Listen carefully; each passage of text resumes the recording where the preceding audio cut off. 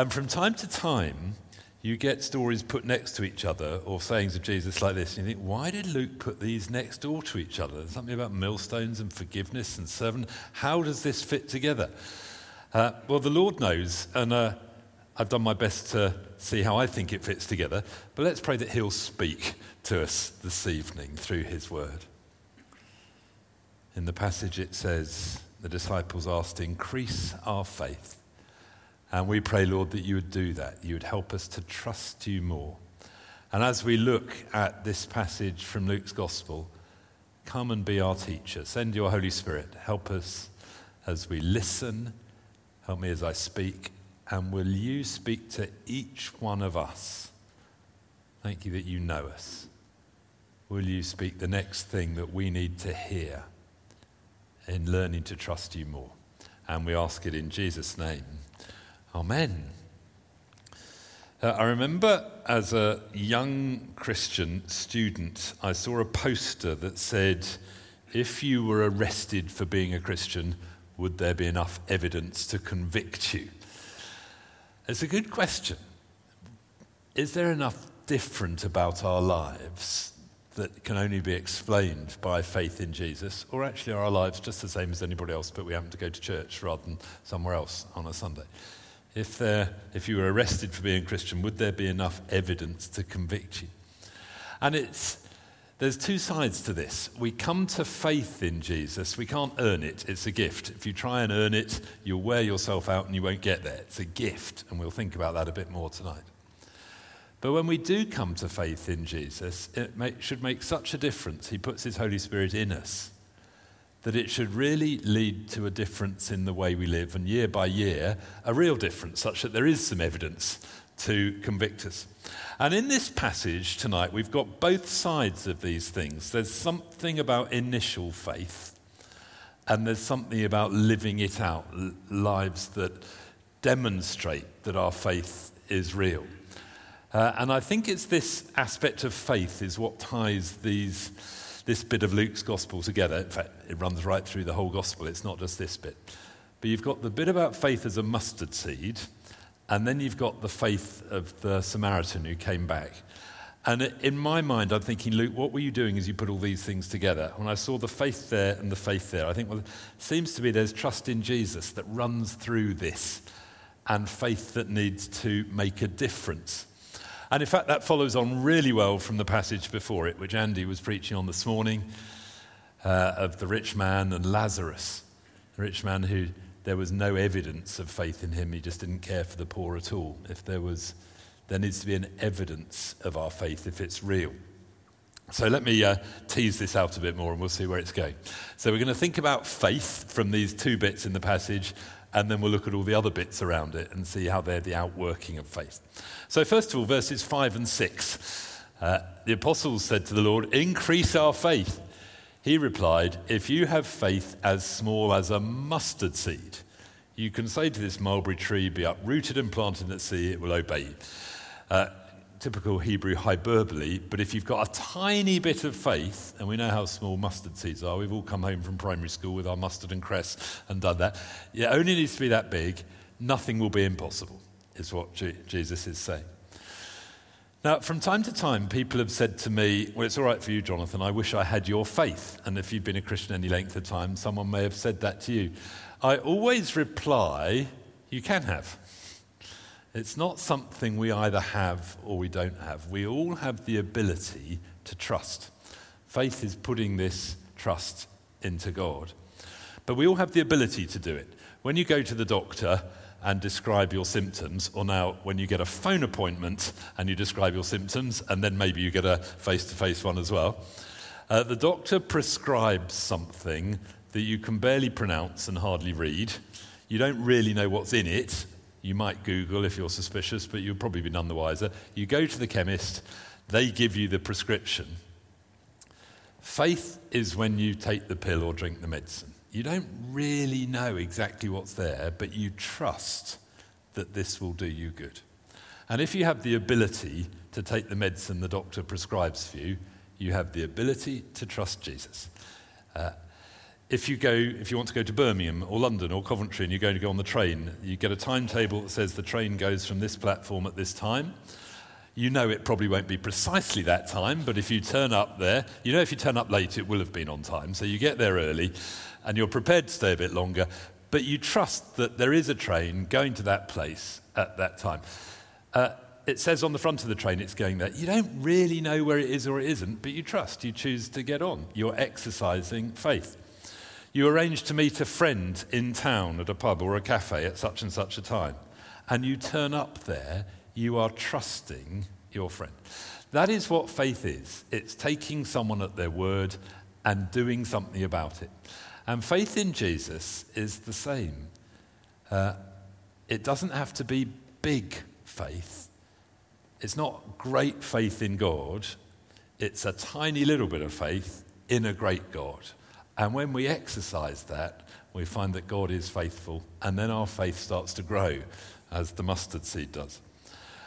So if you're here and you're exploring the Christian faith, the truth is God loves you, he made you, he cares for you. None of us deserve this. We've all got things wrong, we've all sinned. Katie led us in a prayer of confession earlier. We don't deserve God's favour, but it's grace. He gives it to us and we receive it by faith, by trust. And when we do that, we discover so much more. When I bowed the knee to Jesus as my Lord when I was 18, I was blown away by the amount of joy and peace and hope and purpose that came in, quite apart from the wonder of forgiveness and being washed clean. But it all starts with a little mustard seed of faith of choosing to step out, or even choosing to find out more. You may be exercising that mustard seed by being here tonight or by coming on Alpha to find out more. There comes a point that we put our trust in Jesus. And you don't need to have great faith, just a little bit is where we put it. Then the other bit about faith is this story of the 10 lepers. So let me read this again, verses 11 to 19. On his way to Jerusalem, Jesus travelled along the border between Samaria and Galilee. As he was going into a village, 10 men who had leprosy met him. They stood at a distance, as they were required to do. They weren't allowed into the villages and towns. And they called in a loud voice, "Jesus, Master, have mercy, have pity on us." When he saw them, he said, "Go and show yourselves to the priests." Now, if someone had leprosy or a skin disease like that, if they thought they were cleansed, cured, they had to go to the priest and he would examine them, and if they were cured, they were allowed back into society. So Jesus says, "Go and show yourselves to the priests." As they went, they were cleansed.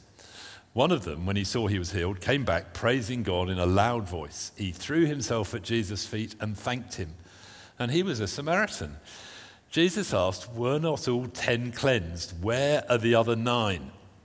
Has no one returned to give praise to God except this foreigner?"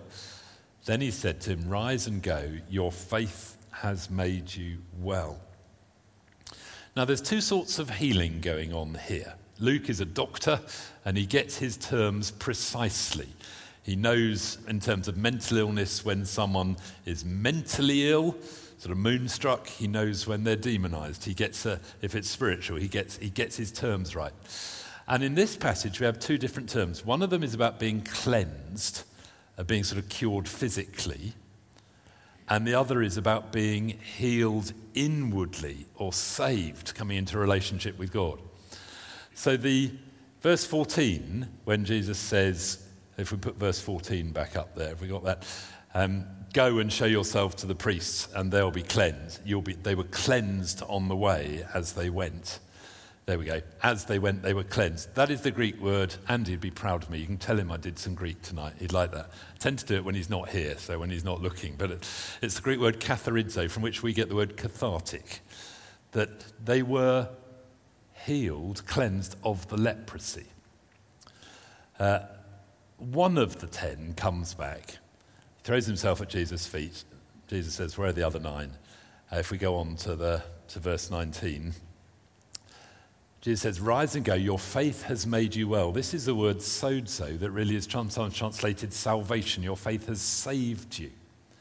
So Luke is making a difference between the physical healing and then something much deeper for this one person. 10 were healed physically, cleansed, but one is saved. There's a trust in Jesus that is evidenced by his coming to return with thanks, and something deeper is going on. And Luke is a doctor. He's making a clear point. There's a difference between physical wellness and what's going on deeper, salvation.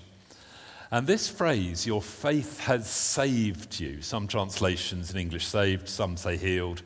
The Greek has both senses about it. You get it at least 4 times. You got it in chapter 7, verse 50. This was where the woman had come, Jesus was at the dinner party, and the woman comes, sinful woman, or reputation of sinful. So blown away by Jesus' love and forgiveness, she cries over his feet and washes his feet with her hair. And the Pharisees are scandalized. But Jesus says, your faith has saved you. It's the sozo word again. Go in peace. There's something about her trust in Jesus, her faith, that means there's forgiveness and there's a deep inner healing. She's saved. You get it in chapter 8, verse 48. This is the woman who'd been bleeding for 12 years on the way to raising Jairus' daughter from the dead. This woman who's been bleeding thinks, if I just touch the hem of his garment, I'll be well. That is a mustard seed of faith, isn't it? And Jesus feels the power going out from him, and he says, well, who touched me? And they all say, everybody's touching you. There's a crowd. And he said, no, I felt power go out of me. And he sees the woman, and he says, daughter, your faith has healed you. It's the sozo word. You're not only cleansed from the bleeding, there's something inward that you're saved from. And we'll get it again in the next chapter. We're in Luke 17 tonight, but in Luke 18, verse 42, we have the blind man crying out, Jesus, Son of Man, have mercy on me. And this faith that cries out to Jesus, he's not just healed of his blindness, he can see, but something deeper. Receive your sight, your faith has healed you. It's a deep word. And Luke is making the point that Jesus may do all sorts of good things for you physically, but it needs that faith, that trust to come to a salvation, come to a relationship with God, something deeper and inward through you. And we find this the whole way through the Bible. God gives generously to everybody. I love the verse in Matthew 5, verse 45, where it says, God causes his sun to rise on the evil and the good. He sends rain on the righteous and the unrighteous. God blesses everybody with so much good. But not everybody is in relationship with God. Not everybody has come to know their sins are forgiven, that God accepts them to be healed inwardly, to be saved. So many people just take the good things that God gives and then ignore him. They want his stuff. We were thinking this with the 2 lost sons last Sunday morning. Both the younger boy who wants the father's stuff, doesn't want the father, and the older one who doesn't really want a relationship with the father, he just wants a goat to party with, he wants the stuff. God wants a relationship with us, and the way into that is through faith. And it starts with just a mustard seed. And here we have this Samaritan leper who is presumably blown away by the fact that he's been cleansed. On the way to see the priest, his skin is restored. And he's full of thanks to God, and he comes back to Jesus to say thank you. And there's something about that is the mustard seed of faith. And he's far more than cleansed, he's healed. Now, all the way through the Bible, we cannot earn this. It's a gift. We receive it by faith. Luke travelled around with St. Paul an awful lot, and he would have heard St. Paul preach this. I love these verses from Ephesians 2, 8 to 10. Luke probably heard Paul preach this often enough, but Paul wrote this to the Ephesians. It is by grace you've been saved through faith. This is not from yourselves, it's the gift of God, not by works, so no one can boast. So none of us is good enough. Not that you have to be perfect if you want to be good enough for God. The other way is to be forgiven. And we receive that by faith. It's a gift. But when that happens, He gives us so much more. We're not only forgiven, we're filled with his Spirit, we're adopted into his family. God himself starts living within us. That starts working out. And Paul goes on to this next verse, verse 10 of Ephesians 2.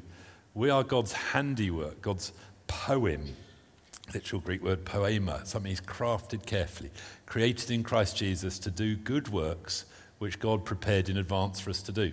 These good works don't earn our salvation, but God's made us to do good. And as people of faith, we need to be discovering what those good works are. Interviewed Andy earlier about Andy sensing that call from God to start the Wellbeing Cafe, and now to hand over responsibility to carry on as part of it. All of us, God's made us with good things to do. And this is where the poster I quoted earlier comes in. If you're arrested for being a Christian, would there be enough evidence to convict you? Where is the evidence in our life that this faith is real? The book of James is all about that. Let's see that your faith is real by the way it's worked out. It's not that we earn our salvation, but if it's real, it will result in good works to the praise of God.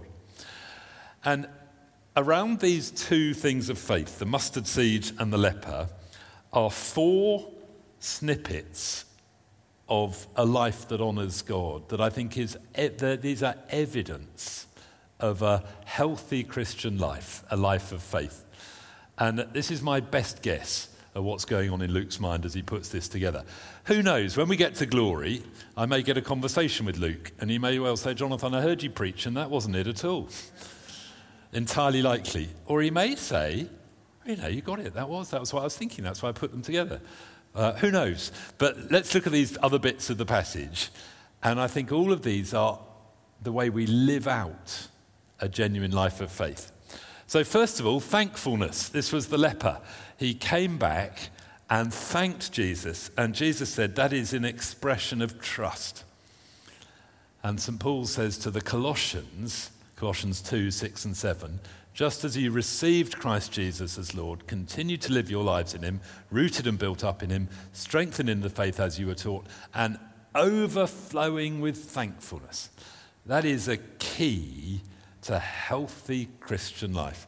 Colossians is full of it. You could go and read Colossians in not very long, take your caution hour or something to read it, and you'll find, 6, 7, 8 references to thankfulness in there. It's overflowing with thankfulness.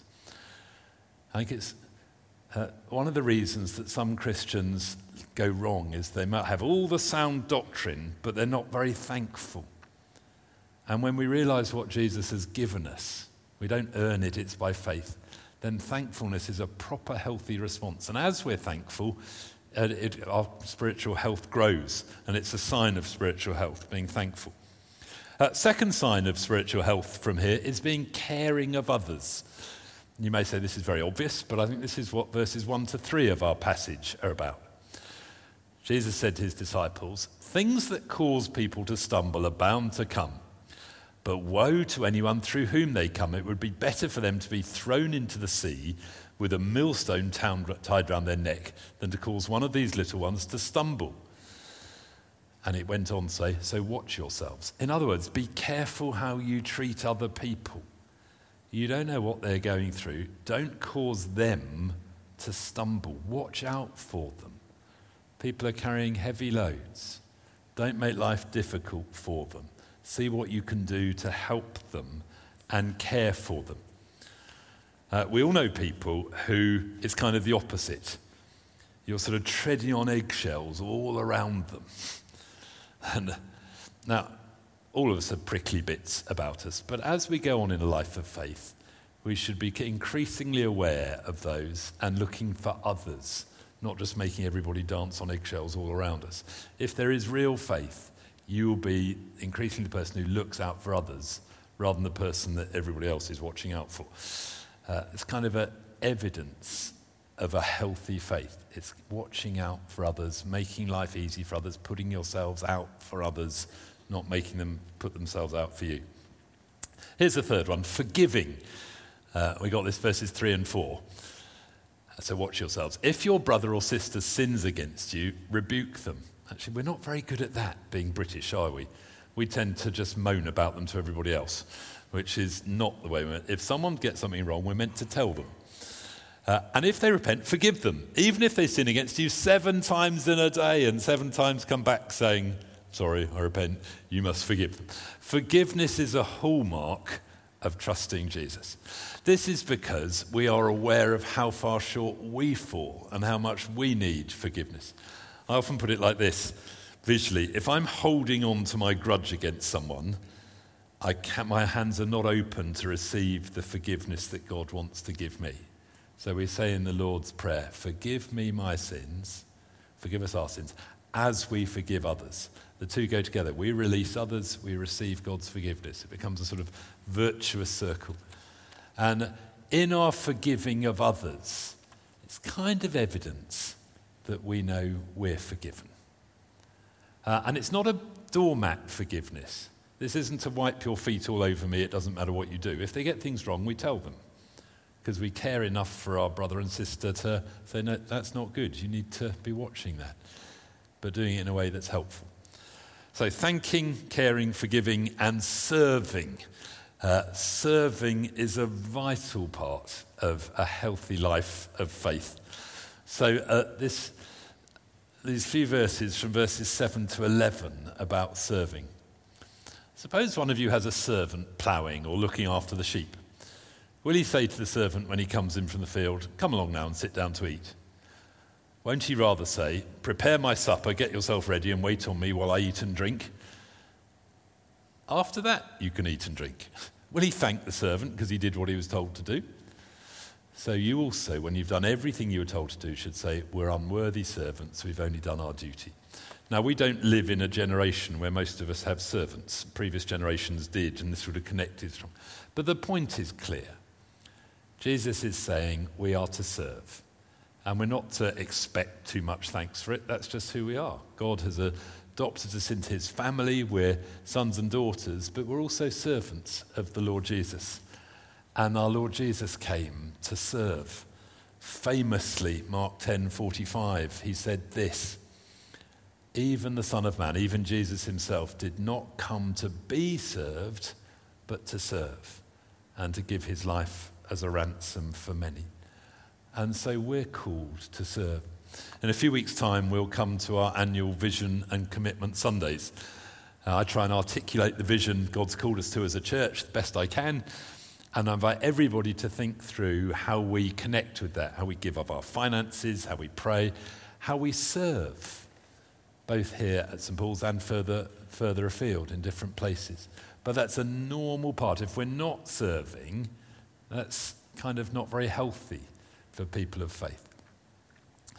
So there's loads here in this passage. There's stuff about initial faith. You only need a mustard seed. It might start with coming back to say thank you to Jesus for something he's done. I remember someone who came to faith in this church about 10 years ago I said, what's the best thing? He said, it's having someone to thank. I've got lots of good things in my life, but now I can say thank you. And it really grew in his faith. It may start very small. It may then get to the point of commitment to Jesus as Lord. And then our faith keeps growing. I wonder what the Lord is working on in you next. It may be if you're exploring Christian faith, saying, well, I need to find out more about this. If that is you, we've got some copies of Luke's Gospel at the back. You're welcome to take one and just read it through. And I commend you reading it with a sort of honest agnostic prayer. God, if this is true, I don't know, but help me to know. To read it with that sort of, Jesus, if you're really who they say you are, I'd like to know. Or maybe you've become a Christian and all the resources of heaven are available to you by faith. We need to look up. Katie started the service by thinking of Peter sinking when he looked around at all the waves and the wind. But when he looked up, Jesus strengthened him and established him. How can you grow in your faith? Well, is he calling you to be more thankful? For some of you, that will be the word of the Lord tonight, and you may want to just make a discipline of every day thinking of 5 things to thank God for until it just becomes natural. Is he calling you to forgive someone? Now, if it's a relatively small thing, that is a choice to make. If it's a big thing, that can take some working at, and there can be several layers to it, and you may need some help with that, talking things through and praying that through. We'd love to help you with that. If you find you're wanting to get to the point of forgiveness, but you just can't. When people have been hurt badly, we don't want to be glib about this. This is a costly thing to do. It cost Jesus to die on the cross for our sins, and where there's been deep, deep pain inflicted, actually to forgive at that depth is a process, and it takes time. But as we find ourselves doing that, it's real evidence of God at work in us.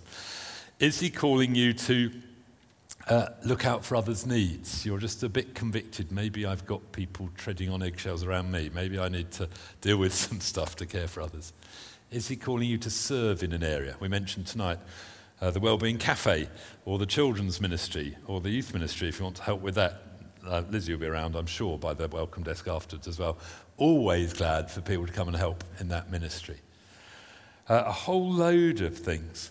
Let me finish with a phone call I had with a friend just a week ago, talking about how God might be calling him to a new ministry. And I said, well, that's going to be costly. And he said, yes, but not compared to Calvary. When we compare ourselves to what Jesus has done, I thought, fair enough. And when we follow his lead, there's a great joy in it. So let's stand, and I'll lead in prayer, and if the band would come back ready to lead us in our final song, that would be wonderful. Lord Jesus, none of us deserves your grace, but you give it freely. And we come to you with our mustard seed of faith, and we want to put that trust in you and pray that our faith would grow. For anyone here exploring the truth of this, will you open their eyes to the truth of this, that Jesus is who he claimed to be, that there is forgiveness, that this life is not all there is, that death is not the end, that we're built for eternity with you, that you love us and want to adopt us and help us be the best version of ourselves. Lord, draw people to you. For most of us here, we are Christians, Lord. We've bowed our knee to you as Lord, and we pray for grace to be people of faith, forgiving and thanking and caring and serving. That if we were arrested for being Christians, there would be plenty of evidence. So come by your Holy Spirit and minister to us tonight. Let's take a minute just quietly. Maybe things you want to ask the Lord or say to him. You may just want to listen for what he brings to mind. But speak, Lord, in the stillness by your Holy Spirit.